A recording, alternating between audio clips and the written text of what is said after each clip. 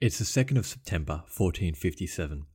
A large Ottoman army is besieging the most important stronghold in Albania, the fortress of Cluj. There is a relaxed atmosphere in the siege camp, and why shouldn't there be? Skanderbeg, the leader of the rebel army, has not been seen or heard from in months. As the soldiers amble out of morning prayers, a dull rumbling is heard. The soldiers look warily at each other. Before anyone can react, Albanian cavalry charge through the camp in every direction. Chaos erupts as soldiers desperately try and form up lines for battle. In the midst of the dust and the confusion, Skanderbeg is visible at the head of the charge, his goat-headed helmet gleaming in the morning sun as he cuts through the Ottoman soldiers like butter. This is the incredible story about George Kastrioti, better known to history as Skanderbeg.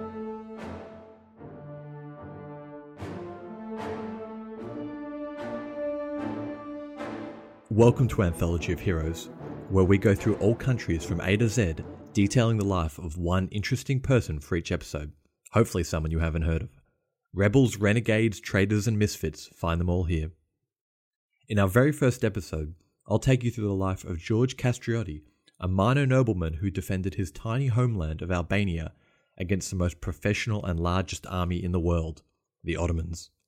His unorthodox tactics and endless energy earned him fame across the bickering Christian world of the 15th century. Strap in, because this is action-packed from beginning to end. George Kastrioti was born in 1405, likely in the small village of Sinai in the northwest Albania. He was one of 9 children born into the noble Kastrioti family that owned several villages across Albania. Unlike in other parts of Europe, there were no kings in Albania. The Kastrioti family was part of a loose Christian political elite that helped govern the country. The country itself was split roughly into a Catholic north and a Greek Orthodox south. Highborn families, such as his, held political power in different parts. Leading families, like the Kastriotis, would haggle trading deals with Albania's neighbours, such as the Venetians, which bordered Albania to the south, but recently the Ottoman Empire. We don't know too much about George's early life. It's fair to assume he would have had a good education and likely learnt a few languages and had some military training. But at 18, his life would change completely when he was sent to the court of Murad II, the Ottoman Sultan. It was common to send highborn children to the court of the Ottomans, half hostage and half guest. This Ottoman policy was known as devshirme and was widespread throughout the Balkans. Local lords didn't have much choice in the matter and referred to it amongst themselves as the blood tax. The policy employed a heavy mix of Ottoman and Islamic propaganda mixed with a first-rate education at the court of the Sultan. A young man like George would arrive and be tested physically and mentally. The best and brightest of the recruits went on to join the Janissary Corps, the most elite troops in the Ottoman army, made up entirely of ex-Christian recruits from across the Balkans. This was to be George's new pathway in life. Training to become a Janissary was long and rigorous. They were trained in engineering, riflery, artillery, bowmanship, and all other aspects of warfare. They had to remain celibate, and to distinguish themselves from other troops could not grow beards. They were to memorize the Quran and be able to recite it on cue. And at the end of it all, they were expected to convert to Islam, discarding their original Christian faith. After this, they swore themselves to the Sultan and to defend Islam. By the end of it all, a recruit was fully indoctrinated into Ottoman life. Many never saw their families again. This system was used to great effect to subjugate Balkan countries to Ottoman rule. Sometime during George's training, Sultan Murad wandered through the training ground and found his eye immediately drawn to young George, who seemed boundless in his energy and utterly dedicated to his training. Over the next year of his schooling, Murad became a sort of surrogate father to George, even going as far to pay for his further education. Murad grew very fond of the young man, inviting him to dine with him and introducing him to his biological son, a young man of George's age called Mehmet, who, like him, had a military mind. Murad was right to see talent in George, but years from now he would forever regret the day he laid eyes on him. After George completed his education, he went on to serve the Ottomans loyally. He made a name for himself as a brilliant tactician and brave leader, and was always found in the front line alongside his troops. He was well liked by his men, and rose quickly through the ranks of the Ottoman military. Back in Albania, his father, John, was aware of his son's growing influence at the Ottoman court. He was fearful George was to be installed as a local ruler to replace him. This was a genuine concern, and George had now spent most of his early life with the Ottomans. He had fought many battles in the name of Murad II. His old life in Albania would have been a distant memory at this point. It's during these first few campaigns that George would gain the nickname Skanderbeg. Due to his military skill and because Albania is close to Macedonia, home of the famous Alexander the Great, his soldiers began to refer to him as Iskanderbeg, Turkish for Lord Alexander. As time went on, this was bastardized into other languages and eventually became Skanderbeg. If that seems like a stretch to you, hey, I don't know what to tell you, that's the story. But we'll refer to him as Skanderbeg going forward. In 1430, John Kastriotti's fears became a reality. An Ottoman army easily overran his own troops in a pitched battle, forcing him to sign a humiliating peace treaty and greatly reducing his ancestral lands. Skanderbeg was not present but would have been well aware of the war against his own family. As Ottoman rule began to creep into Albania, the people were unhappy. Specifically the nobles, who were seeing their power and privileges reduced continuously. Skanderbeg's relatives requested his help to defend Albania, but the call was ignored. Skanderbeg was busy suppressing other rebellious coalitions all across the Balkans, who, like his countrymen, were unhappy with the Ottoman rule. Not long after, John Kastriotti died. With his land holdings severely reduced and his most gifted son serving loyally the person who was responsible for taking them away, it seemed the Kastriotti family was destined to fade into obscurity. But I can promise you that is not the way this story is going to go. With his father dead, Skanderbeg's likely expectations was he would inherit his father's land and become the new lord. This is a fair assumption. At this point, he had served half his life in loyal and unflinching support of the Sultan. But perhaps, fearing an Albanian rebellion should Skanderbeg return home, Murad instead gave Skanderbeg's land to another janissary with no cultural ties to Albania. Skanderbeg launched a formal request to have this reconsidered, but there was no change. He was furious at this decision. How was this just?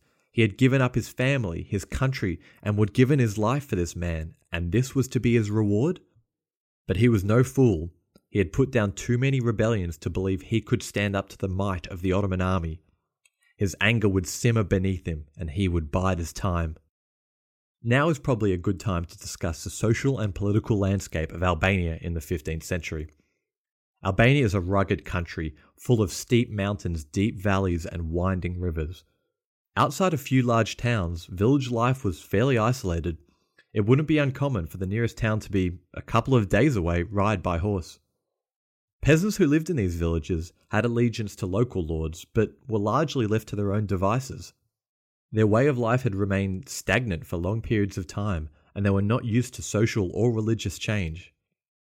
At the time, Albanian politics were heavily influenced by its main trading partner in the south, the Venetian Republic.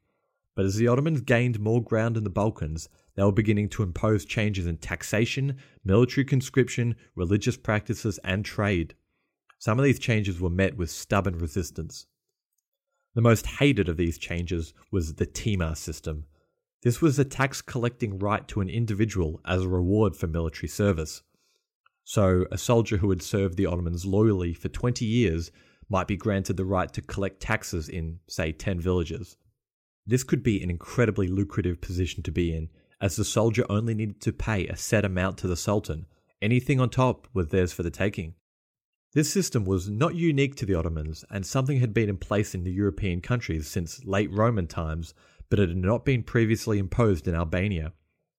The Timar system had helped the Ottomans expand quickly from Anatolia and into Europe, but came to a grinding halt when confronted with the proud and stubborn Albanian peasantry who were unused to and unwilling to be squeezed for every cent by a foreign soldier. The hatred of policies such as this led to many rebellions starting up all across the Balkans. But these were all small-scale, usually organised by minor local lords. Without a centralisation of resources and command, these isolated rebellions were doomed to repeated failures against the might of the Ottoman Empire. Taking us back to Skanderbeg, it had been 6 years since the death of his father, and 6 years since he was denied the lordship he felt he deserved. At this moment, we find Skanderbeg fighting in the Battle of Nis against the combined Christian forces led by the brilliant John Hunyadi, who I will be covering in a later episode. Skanderbeg was in command of a portion of the army, but an Ottoman general had overall command. As Hunyadi and the Christians bore down on the Ottomans, they began to rout, and Skanderbeg decided this was his moment to defect. Taking advantage of the chaotic retreat, he abducted the Ottoman imperial secretary and forced him to sign an edict. The edict named Skanderbeg the governor of Cluj, the capital of his family lands back in Albania. Imperial decree in hand, at the head of 300 soldiers, he marched boldly into Cluj. He presented the decree to the Ottoman governor, and, with no reason to doubt it, accepted it and granted him entry to the fortress, without a drop of blood being spilled, except the secretary, who was killed after writing the fake decree. Oh, and the Ottoman sentries who were killed during their sleep. I guess there was some bloodshed. Skanderbeg had done it. He had taken back Cluj, the most important city of Albania and the key to the rest of the country. But boy oh boy, the battle was only just beginning. After taking Cluj, Skanderbeg moved quickly. The speed of his actions proved that he had been planning something like this for a long time. In the Cluj cathedral the very next day, he addressed the people. Wanting to be seen as a liberator, not another warlord, he said, quote, "It is not I who has given you this nation and superiority. It is not I who has given you this city. It is you who has given them unto me. It was not I who put arms into your hands. I found you ready in arms. I found you everywhere, bearing the signs of liberty on your hearts, on your faces, in your swords, and in your lances." At the conclusion of his speech, in full view of his subjects, Skanderbeg dramatically renounced Islam in favour of his original Christian faith, and vigorously encouraged his subjects to do so as well, some say under penalty of impalement. So hang on, what just happened here? Had Skanderbeg always been Christian and only paying lip service to Islam?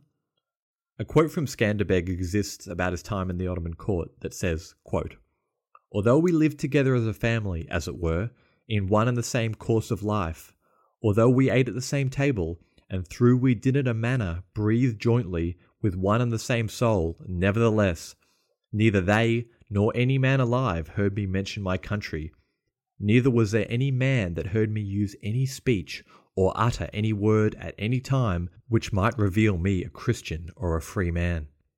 To me it's clear Skanderbeg was a pragmatic and goal-orientated man. Many of his family were born Christian and converted to Islam, and vice versa. To him, religion was a means to an end. If he needed to worship God in a mosque, a Greek church, or a Catholic church, it made no difference. To serve the Ottomans as a Christian would have been virtually impossible. Likewise, if he was to lead the Albanians as a Muslim, he would have struggled to find support. Really, he just did what he needed to do. The time to strike the Ottomans was now. They were still reeling from their defeat at Nis. Skanderbeg knew he had to kick them while they were down. He recruited for his army with Albanians unhappy about Ottoman rule and moved quickly to take local garrisons. While this was good for the short term, he knew the Ottomans would quickly recover. He needed to start thinking strategy and long term. Skanderbeg called a meeting to discuss a coordinated response against the Ottomans. In the city of Les, on the Albanian-Venetian border, the most important nobles assembled. The lords agreed that the small-scale rebellions they had put together were easily crushed, and agreed to pool their resources. Skanderbeg was unanimously nominated as the best person to command these forces. However, this was no Disney movie. Even as a commander, it was agreed his authority would be limited. These nobles were not used to giving up power. What they were agreeing to was a necessity to maintain the status quo, specifically their status quo. They agreed to provide the bare minimum manpower and authority to Skanderbeg, whatever they felt necessary for the defense of the Albanian territory. With his reputation as a talented commander, the nobles feared what he could do at the head of a large army, but they knew they needed him. After much bickering to ensure they maintained significant influence, they eventually agreed. Skanderbeg would be the, quote, first among equals in what was to be known as the League of Les. With the agreement now secured, Skanderbeg travelled across the towns of Albania, recruiting locals to join his cause. The peasants were drawn to him. He was one of them, and he made sure he was seen as a man of the people. He ate with them, shared their living quarters, and dressed simply. He was aware of his tenuous position, and he did all he could not to alienate his new followers by behaving like royalty. With lofty speeches promising to restore the old way of life, his ranks began to grow. His newly formed army commenced raiding outlying Ottoman guard posts, and the horses stolen in these raids became his very first cavalrymen. Thanks to the plunder taken from these raids, he was able to start paying and training his troops. Contributions from the League members and the Pope also began to trickle in. But as his fame grew internationally, some members of the League felt he was overstepping his boundaries. Some even reached out to the Venetian government to remove this quote-unquote tyrant. His policy of promoting recruits on skill instead of noble birth further alienated him from them. Skanderbeg knew he was going to be in for a real fight soon. He could not risk talentless officers in key positions, and after moving to increase his authority even further, tensions in the League were running very high. As his recruiting drive went on, networks of his old friends within the Ottoman army kept him up to date with the troop movements. Because of these spies, the newly formed Albanian army would win their first engagement with the Ottomans. So far, so good. But in 1444, a peace treaty was signed between the Christian coalitions under John Hunyadi and the Ottomans. The Ottomans could now focus entirely on the Albanian rebellion. The Ottomans came out swinging. In late June 1444, a large Ottoman army of around 25 to 40,000 men marched into Albania. Skanderbeg was aware of the movements, and in command of around 8,000 men, mostly new recruits, he planned an ambush in the narrow valley of Torviol in western Albania. This was the first of many battles where Skanderbeg would use the landscape to his advantage. He posted a small force at the end of the valley, and he waited. The Ottoman army entered the valley, and upon seeing only a token force, rushed forward, eager for a quick victory. Once Skanderbeg saw that the Ottomans were fully committed, he gave the signal, and hidden troops sprang from the rear and side of the valley, raining hell on the Ottomans below. Being battered from all sides, discipline quickly broke down. The huge army tried to squeeze out of the narrow valley, starting a stampede as men trampled each other in order to get out first. It was a bloodbath. The Ottomans lost between 8,000 and 22,000 troops, while the Albanians lost a max of around 4,000, with some estimates much lower. The first attempt to break the Albanian spirit of resistance had been a disaster. The Turkish commander, who barely survived, was asked to explain what went wrong, and he blamed the, quote, fortune of war. Nice one. From this unlikely victory, the Albanians gained prestige, piles of loot, recognition throughout Christian Europe, but most importantly, they gained the knowledge that with the right use of tactics, landscape, and just a little bit of luck, maybe, just maybe, they could resist the Ottoman onslaught. If you look at a map of Europe during this time, and we've got one on our Facebook and Instagram if you'd like to see, it's difficult to see Albania on a map if you didn't know where it was. On the contrary, you could not miss the enormous Ottoman Empire. From Aleppo in the east to Sofia in the west, it was an empire built on expansion. So why bother resisting at all? Well, since the Ottomans had begun pushing into Christian Europe, there was always rumours circulating of a new crusade. If a crusade was called, it would mean monetary aid and manpower from the strongest European nations. The Ottomans were large, but they weren't undefeatable. Constantinople, the ancient capital of the Eastern Roman Empire, still held out, as did various small Christian and Muslim states to the empire's western borders. And another large Islamic empire, the Mamluk Sultan, lurked beneath the borders in the south. Eastern Europeans were tough, and later history shows some incredibly impressive and able leaders who did not take Ottoman vassalage lying down, rebelling over and over again despite the odds and previous losses. Ultimately, their freedom was worth the gamble, despite the odds. Over in the Ottoman royal court, Sultan Murad II had decided to abdicate to make room for his son, Mehmet II. The very same Mehmet who Skanderbeg knew from his youth at the Ottoman capital was now his greatest enemy. An enemy who would soon to be known to the world as Mehmet the Conqueror. But that's down the road. For now, Mehmet was hot-headed and inexperienced. Ottoman ruler succession was dicey at the best of times, but Mehmet really made a mess of it. Upon his ascension, the Janissaries requested a bonus to their pay. This was somewhat of an unwritten rule that occurred when a new sultan began his rule, a nice way of saying, hey, thanks for not rebelling against me. Mehmet rejected the request, and the Janissaries rebelled. In the chaotic next few months, Skanderbeg plunders the Ottoman border towns, even pushing into Ottoman territory itself. The damage was so severe that Murad II, who had to return to the throne in order to avoid a civil war, sent Skanderbeg a peace offering, all of his father's lands in exchange for peace. Skanderbeg's decisive response took peace off the table forever after. Quote, I have not set myself down to content with you in foul and unbecoming language, but with the arms and the just fury of war. Skanderbeg had talked the talk, and now he needed to walk the walk. What he needed was allies, and currently he was only losing the ones he had. Venice currently enjoyed a monopoly on trading in Albania, and they worried that a centralized government might affect their profit margins. It was better to keep the nobles of Albania divided and bickering for easy leverage, rather than having a unified, powerful government. Even so, the Republic couldn't, or wouldn't, face Skanderbeg in battle, instead putting a bounty on his head for anyone that could kill him.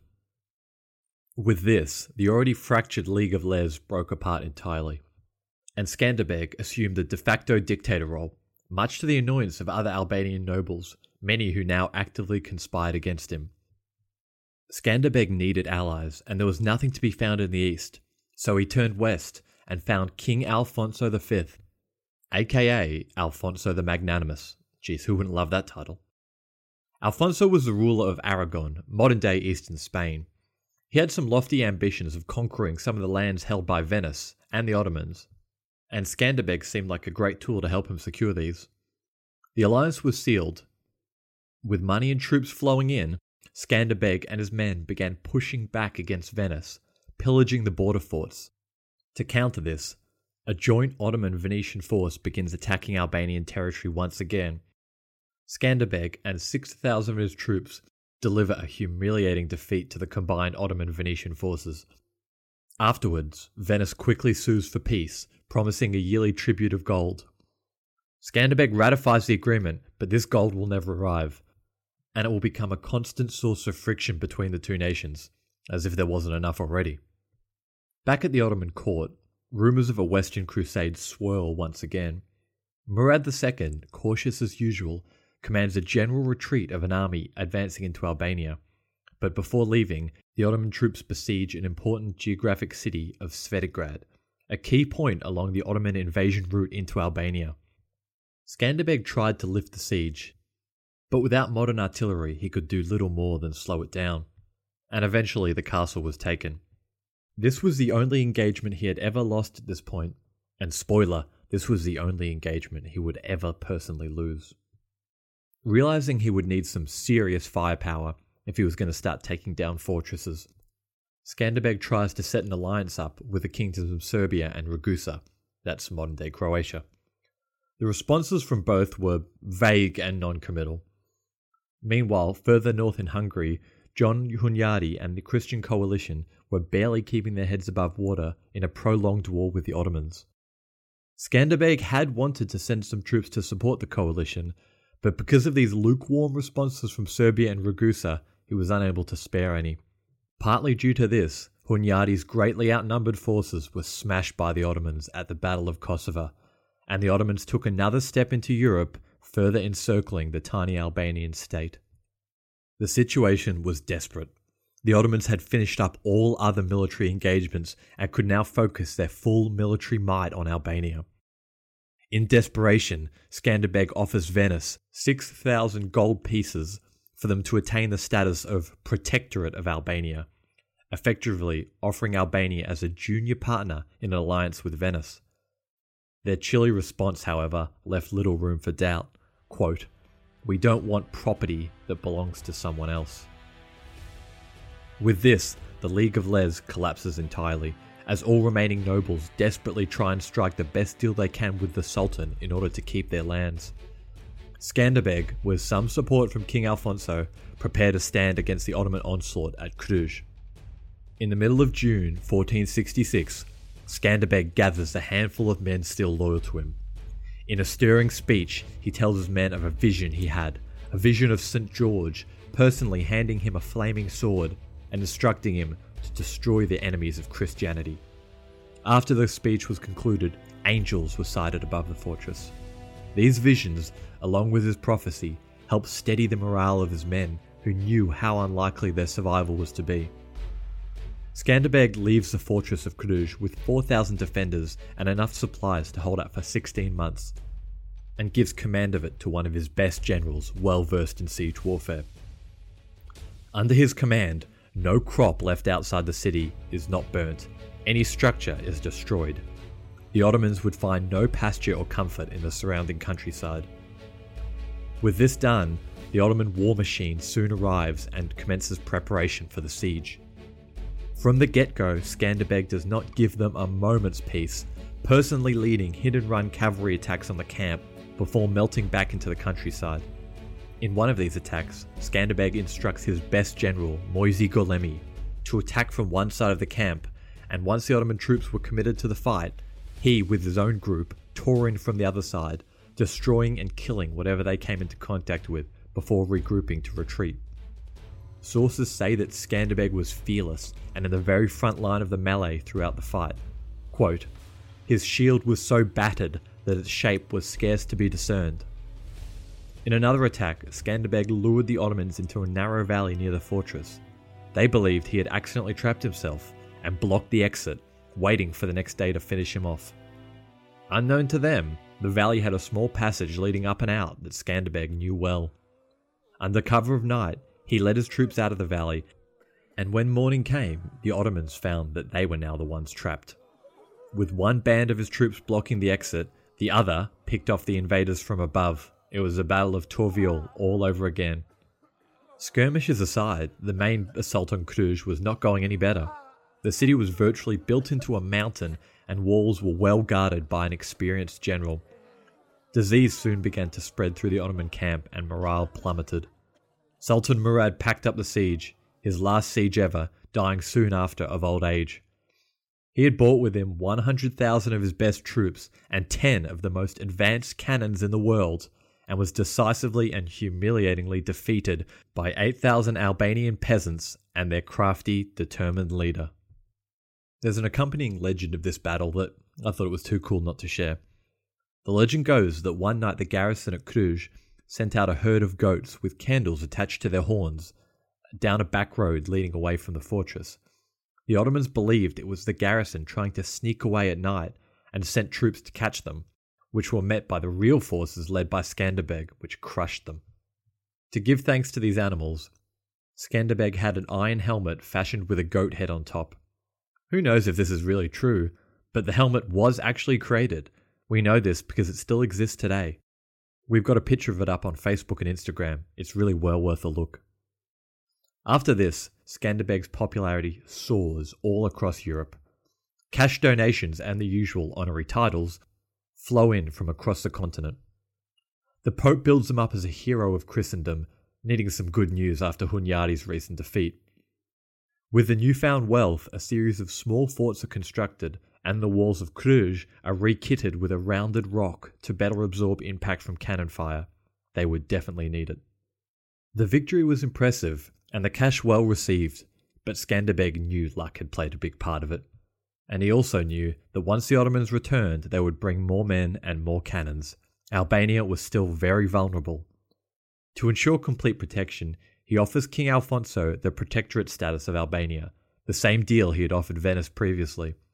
But he slips in the condition that he would not need to pay tribute to Alfonso until the Ottomans were driven from Europe. A crafty play. Alfonso agrees to the partnership, formally making Albania a vassal of the Crown of Aragon. For the ones who work hard to ensure their crew can always go the extra mile, and the ones who get in early so everyone can go home on time, there's Grainger, offering professional-grade supplies backed by product experts so you can quickly and easily find what you need. Plus, you can count on access to a committed team ready to go the extra mile for you. Call, Click Grainger.com or just stop by. Grainger, for the ones who get it done.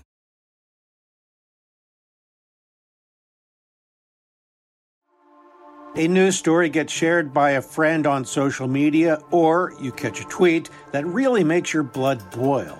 But how do you separate fact from fiction? That's the premise behind Disinformation, a 10-part series from Evergreen Podcasts and Emergent Risk International coming this fall. Tune into Disinformation wherever you get your podcast. And remember, don't believe everything you read. On the 3rd of February 1451, Mehmet II ascends to the Ottoman throne, this time with fewer problems. Mehmet, who had become known for his secretive nature and speedy troop mobilization, gets a taste of what's to come in Albania. Gathering an army of his best 25,000 men, he marches west, wanting to put down the rebellion once and for all. Skanderbeg's spies report that the army approaching had been split into two groups with the intent of pincering the Albanian forces in the middle.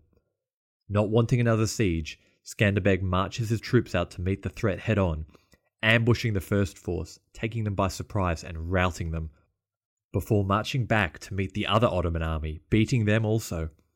In this engagement, many high-profile Ottomans are caught. A few are ransomed, while others are released for free. The legend goes that many of the officers believed they were about to be killed and begged Skanderbeg for mercy. In response, Skanderbeg invited them to have dinner with him. He treated them well, showed them respect, and then released them after. He wanted to show his enemies, and also potential allies, that he had enough confidence in his ability to not need to take advantage of the unfortunate. While this was a risky move, it helped raise further opinion of him in the eyes of his troops. Not for the first time, Skanderbeg or his envoys travelled through the Balkans and Italy, seeking support for his cause. Throughout his life, whenever he was not actively on campaign, Skanderbeg will be on the road, seeking support from whoever will give it. Christian lords across Europe were more than happy to dish out praise and new titles, but unwilling to support him with any real cash or manpower, as many of them were bogged down in their own internal conflicts. The very next year, once campaign season starts again, the Ottomans are back heading into Albania. When news of their arrival reaches him, Skanderbeg is mid-siege of an Ottoman fortress, and he leaves the siege with one of his generals as he prepares to meet the Ottoman force personally. Unfortunately, the general that he left it with failed to fortify his position, and many Albanians are slaughtered by the Ottoman relief force. Among those are a handful of Aragonese siege experts, the cream of the crop of Alfonso's supporting troops that cannot be easily replaced. After this blunder, a handful of Albanian officers desert Skanderbeg's cause, a trend that seems to follow whenever he or his subordinate loses a battle. Although the defections would hurt, one particular one would have stung more than the others. Moisey Galemi, Skanderbeg's most distinguished commander and close friend, had defected.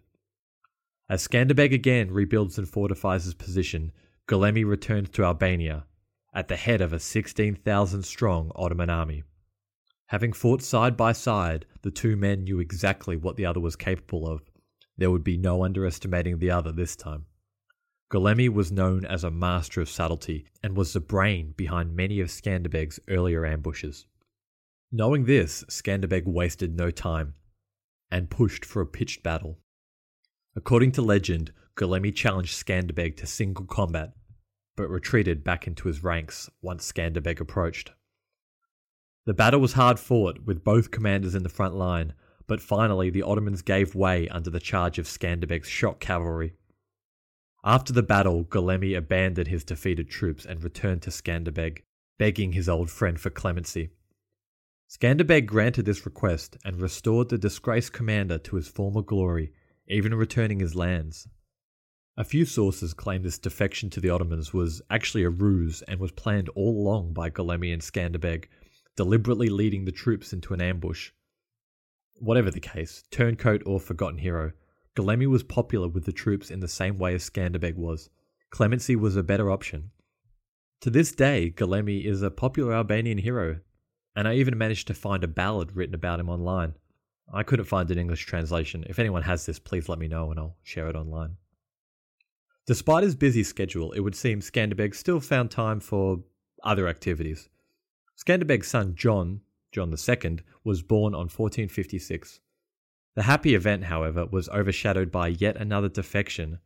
Skanderbeg's nephew, Hamza, realized John would now inherit Skanderbeg's land and titles, not him. So he travelled to the Ottoman court and petitioned Mehmet to let him lead an army against his uncle. He told Mehmet the population had turned against him and the nobles wanted him removed from power. With all the family drama of a modern soap opera came Skanderbeg's most unbelievable battle that would set his place in history forever after. Knowing his usual lure and ambush tactics would not work against his nephew, Skanderbeg commanded his army to disband, to break into smaller groups and hide away in the mountains. He ordered them do not engage the Ottoman forces under any circumstances until he gave them the order. Weeks turned to months. There was no resistance at all offered to the Ottomans as they marched through Albania. The invading army grew bolder, with rumours circulating that Skanderbeg had been abandoned by his men. Skanderbeg himself cleverly fanned the flames by sending an ambassador to Rome, stating that Albania had fallen to the Ottomans. All the while, the local population loyally never revealed his position. The people had definitely not turned against him. On the 2nd of September 1457, the time had come. Skanderbeg summoned his army, a total of around 9,000 men, and out of the mountains they marched, taking a relaxed Ottoman army completely by surprise. In order to fool the enemy into believing they were more numerous, Skanderbeg ordered his troops to clang their weapons together upon advance, and sent numerous small-scale cavalry attacks to disguise the size of his army. Hamza tried in desperation to calm his panicked troops and assure them that the Albanians were few and it was a trick, but it was no good. The cavalry whipped back and forth through the camp, kicking up dust as they went, while bowmen picked off anyone who made it to the edge of the camp. It was chaos. The Ottoman forces routed. The host was huge, with around 50 to 80,000 troops. Casualties too were equally staggering, 30 to 45,000 captured or killed. Somewhere in the middle of the melee, Skanderbeg's disobedient nephew was scooped up and sent to King Alfonso in chains. This was Skanderbeg's greatest victory and is a testament to the popularity he had. His troops could have easily returned home instead of waiting in the mountains, and the peasantry likewise could have given away his position at any time. This victory bought him the breathing room he and his exhausted troops desperately needed. At this rate, even the Ottomans could not replace the troops as fast as he was killing them. A ceasefire was agreed for 3 years. The Pope, despite offering him little assistance, was not thrilled at the idea of a ceasefire. Quote, "My dear son, we answer that the Roman Catholic Pontiff does not give permission to anyone to make a treaty with infidels. There can be no agreement with them without offending God." Despite the Pope's thoughts, the peace timing was ideal. King Alfonso had just died and his son, Ferdinand I, had a loose grip on the Italian peninsula. Skanderbeg answered his call for aid and crossed into Italy, and spent the next year helping him suppress rebellions around Italy, trying to build a strong relationship like the one he had with his father. But with Skanderbeg out of Albania, Sultan Mehmet broke their truce and sent 3 detachments into Albania within a 1-month time span. Hearing this, Skanderbeg quickly left for Albania to rally his men. Lightning fast as usual, he defeated each army one after the other, making clever use of the terrain and surprise tactics to isolate smaller contingencies. As the Ottomans worked to consolidate their power around the Balkans, their relations worsened between them and Venice. Waves of fear swept across Christian Europe as it learnt that Constantinople, the last bastion of the ancient Roman Empire, had fallen. The old heart of Christianity was now in the hands of Islam. Pope Pius II reinvigorated a call for a crusade, officially declaring it in 1463. Venice was one of the first to answer the call, championing Skanderbeg, of all people, as its leader. The Battle of Ohrid could be called the first of this would-be crusade, and it's also the first instance of Venice and Albania fighting on the same side. Skanderbeg's favourite tactic, luring troops out of well-defended positions, worked again. Many high-profile officers are caught and ransomed. Skanderbeg distributed all wealth evenly between troops, regardless of nationality or creed. Unfortunately, though, not long after this impressive victory, Pope Pius II, who was ill for some time, died. Without a strong religious figurehead to drive the cause, the crusade support melted away, this time for good. Sultan Mehmet likely breathed a sigh of relief. With the crusade now officially cancelled, the Ottomans' gaze again turns to Albania. But they tried a different approach this time, a propaganda campaign. Noticing the Albanian pride surrounding Skanderbeg, they reasoned that they could simply replace one Albanian with another. This new figure was recruited through the Devshirme system, like Skanderbeg, and rose through the Ottoman ranks, just like Skanderbeg. Enter Balaban Badira, or Balaban Pasha, as he was known to the Ottomans. Balaban Pasha likely had the career trajectory Skanderbeg would have had if he had never deserted. Zealously loyal to the Sultan, he was apparently the first Janissary to scale the walls of the recently conquered Constantinople. Balaban at first tries to flatter Skanderbeg with expensive gifts, but is deeply insulted when Skanderbeg sends back a pick and a shovel, reminding the Islamic convert of his peasant roots. After his flattery falls short, he sets his troops out to ambush Skanderbeg's camp, but with no success. In fact, very soon after, he himself is caught off guard when Skanderbeg ambushes them. The battle that followed was bloody, probably the bloodiest yet. During the melee, Skanderbeg is knocked to the ground, and a few of his close bodyguards are separated from the main body of troops. Seeing their invincible leader apparently killed, the Albanian forces begin to rout. Desperately, the now wounded Skanderbeg and his bodyguards cleave a path back to the Albanians. Just barely stopping a rout, Skanderbeg reforms the lines and the re-energized Albanians and Venetians push back against the Ottomans. The Ottoman troops begin to give ground and eventually turn and run. Balaban was a gifted general, but he did not have the sheer force of personality Skanderbeg seemed to command on the battlefield. This victory came at its highest cost yet.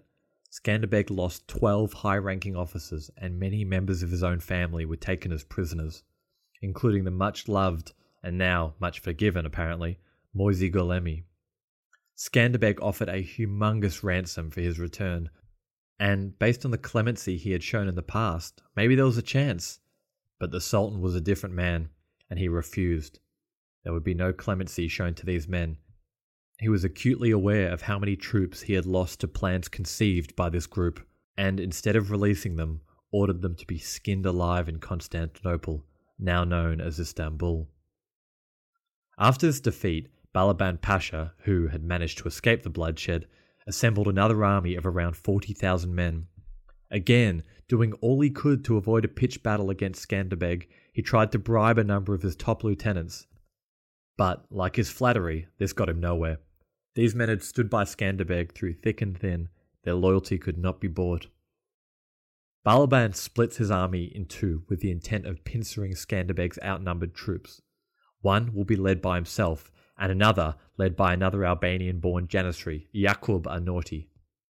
Despite the advice of his generals, Skanderbeg takes an offensive approach, determined to crush both armies before they can join and encircle him.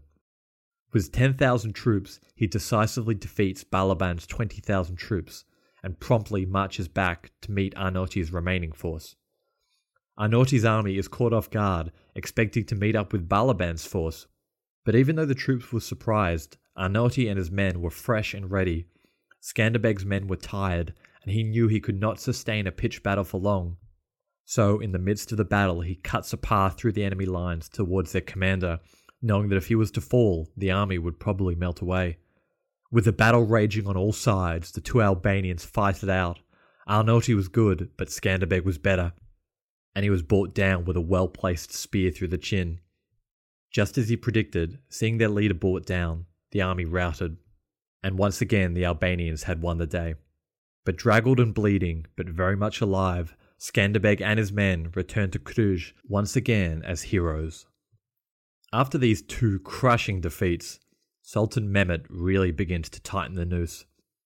He had started to understand the risk that this one man posed to his empire, and now takes a more personal involvement in the campaign, delegating less and less to his commanders. This shows the importance he placed on this tiny, stubborn region that seemingly no one could subdue. Not long after, he sets to construct the formidable Elbasan fortress in Albanian territory, intending to use it as a stronghold for future attacks. Balaban Pasha returns again with a large force, intent on taking Cluj once and for all. Meanwhile, Mehmet begins peace talks with Hungary and Venice. The negotiations, while inconclusive, keep them from actively reinforcing Skanderbeg. With Ferdinand I unable to help, it looks likely that Skanderbeg once again will have to square off against the Ottomans alone. Skanderbeg again travels to Rome, begging for aid from the new pope. He is detained there for many months as the cardinals bicker about how much money they should give him. And after many hollow promises, Skanderbeg leaves in frustration with just 2,300 gold pieces, yet another title, and a fancy sword. A plaque was erected in Rome in the palace where Skanderbeg lived during this time. It's still there today, actually, and we've got a picture of it on our Instagram and Facebook page. On returning to Albania, he finds the situation at Cluj dire. The city is surrounded by impressive Ottoman siege works. But there's some good news. Venice, having recently cancelled the peace talks with the Sultan, are now able to supply some troops. In addition to this, few of the members of the old League of Les realize their fate will be linked to Skanderbeg's should Cluj fall, and they too agree to provide some troops and supplies that they'd been hoarding. One of these nobles is Leka Dukagini, a respected military commander from the northern parts of Albania, who agrees to serve personally under Skanderbeg. Men like this were desperately needed after the recent loss of his 12 lieutenants. Skanderbeg and Dukagini planned their next moves. Their total force was around 13,000 men, and they were divided into several groups. Once again, they relied on the element of surprise. Each group ploughed into the Ottoman siege works in quick succession. As the Ottoman reserves were sent to bolster one section, another group of Albanians would emerge, and then another. And once all the Ottoman reserves were engaged, the militia inside Cluj sallied out and smashed into the siege works from behind. Balaban Pasha himself is killed in the clash. And seeing their commander fall, the rest of the army, now surrounded on all sides, offered surrender. Skanderbeg was ready to accept, but his commanders weren't. With the memories of the recent skinning of their comrades fresh in their mind, they wanted blood. The Albanians circled around the trapped Ottoman troops, looking for any reason to commence the slaughter. Apparently, an Albanian word, embetha, translating to upon them, was shouted by Dukagini, and with this the massacre began. Those that couldn't get back to Elbasan Castle were butchered indiscriminately. The second siege of Cluj was broken, and once again Skanderbeg entered the city to cheering crowds as its saviour. But the long siege had taken a toll on Albania's already very shaky economy. The continual sieges and pillaging of the countryside had seriously impacted the farmlands across the country. At this point, the country had been more or less at war for 20 years. However, the unlikely victory drove many new recruits to flock to Skanderbeg's cause, with a good amount coming from the north, likely hearing of Dukagini's victory and the plunder he had taken. Ranks of his army swell again up to 16,000 men, but they still desperately needed allies, and with Hungary now pacified, Venice was the only one still standing. 2 months later, drawing on his seemingly infinite supply of manpower, Mehmet and the boys again returned to Cluj. Little is known about this siege, but it seems Skanderbeg was not prepared for it, and for the first time since the initial siege, he sallies out of Cluj to give the civilian population time to flee into the mountains as he holds the line. Him and his men met the Ottomans in an open field battle. The battle was seemingly inconclusive, and afterwards Skanderbeg and his troops escape into the mountainside. Mehmet sends a few scouting parties after him, but without success. With Skanderbeg on the run and the Albanian army in no shape to fight the Ottomans, they ransack the already devastated countryside, but they're still unable to take Cluj, and eventually they give up. It saddens me to tell you that this would be the last battle Skanderbeg would fight in. The Ottomans were able to draw troops, equipment and money from a huge empire. What would take Skanderbeg months of pleading, begging and borrowing could be achieved in the Ottoman court by the signing of a pen. Next year, in 1468, Skanderbeg returns to Italy in order to drum up support for a new campaign. On the way there, he catches malaria, and after 25 years, of constant, tireless defence of Albania, George Kastrioti breathed his last. Mehmet, upon hearing about his death, said, quote, "At last, Europe and Asia are mine. Woe to Christendom, she has lost her sword and her shield." The fires of rebellion would continue to burn in Albania for many years after the death of Skanderbeg, and would even see some real success under his son, John II. But without the force of personality that was Skanderbeg, and the changing environment of Europe, never again would the Albanians experience widespread success against the Ottomans. Personally, Skanderbeg is one of my favourite historical persons, and it's always a surprise to me that he's not better known. His ingenious tactics, use of the landscape, guile, and kinship with his people enabled him to win victory after victory against the most professional standing army in the world, while being outnumbered 2 to 3 times over. What I need to continually remind myself is that when he kicked off his rebellion, he was not a young man, and the energy and devoutness to his cause for a quarter of a century is astounding. I have no doubt that if it wasn't for his early death, he would have continued the rebellion until it was just him standing. Skanderbeg has played a key role in the development of Albanian identity. Prior to the rebellion, Albania was a loose collection of bickering petty kingdoms, and after it, we see the emergence of a united people. From the 16th to 19th century, Skanderbeg was largely forgotten in the now Islamized Albania, and his reputation as a defender of Christendom meant he was better remembered in Western Europe. Even so, the Albanian people did not lose their independence that made them such a tough obstacle. Edward Knight, an author who travelled to Albania in 1879, wrote this about his travels, quote, "Even after so many centuries, the Turks seem to be merely encamped in Albania. They have pachas and garrisons in town, but the natives enjoy a surprising amount of independence, and are allowed to go pretty well as they like. Indeed, the government here is very weak, neither feared nor respected, merely tolerated." But once Albania got its independence in the 19th century, it was Skanderbeg who came to symbolise a core part of Albanian identity. In the many documents attributed to him that we still have today, Skanderbeg would ever only sign his title as Lord of Albania, reflecting his single-minded goal. He desired none of the titles heaped upon him by popes or monarchs. Lord of Albania was more than enough. Nowadays, Skanderbeg has become an almost mythical figure and a cornerstone of Albanian identity. And to this day, now over 500 years since Skanderbeg's death, the imposing black eagle against a red background of House Kastrioti flies proudly atop Cluj Castle as the national flag of an independent Albania.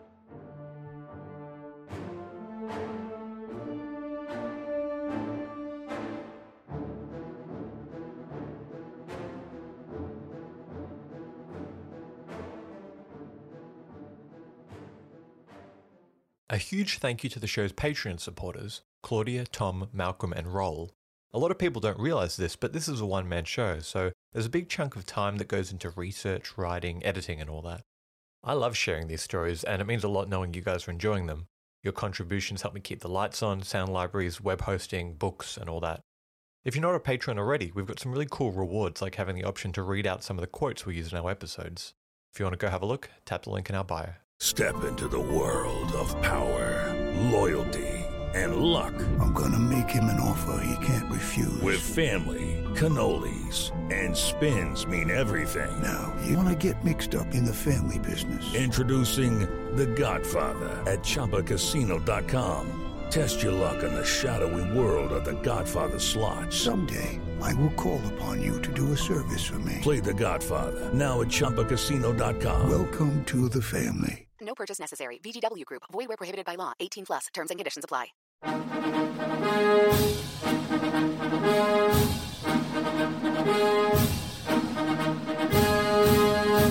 We often hear about the individuals who took the oath of office to become the chief executive. But what about the other people who play a role in each administration, or the events that may not be as well known, but that contribute to the reshaping of the office of the American presidency? On the presidencies of the United States, we explore each administration beyond just the person holding the highest elected office in order to better understand the history that brought us to the modern-day presidency. I hope you'll join me on this journey through the annals of presidential history. Presidencies can be found anywhere fine podcasts can be found, and is a proud member of the Evergreen Podcast Network.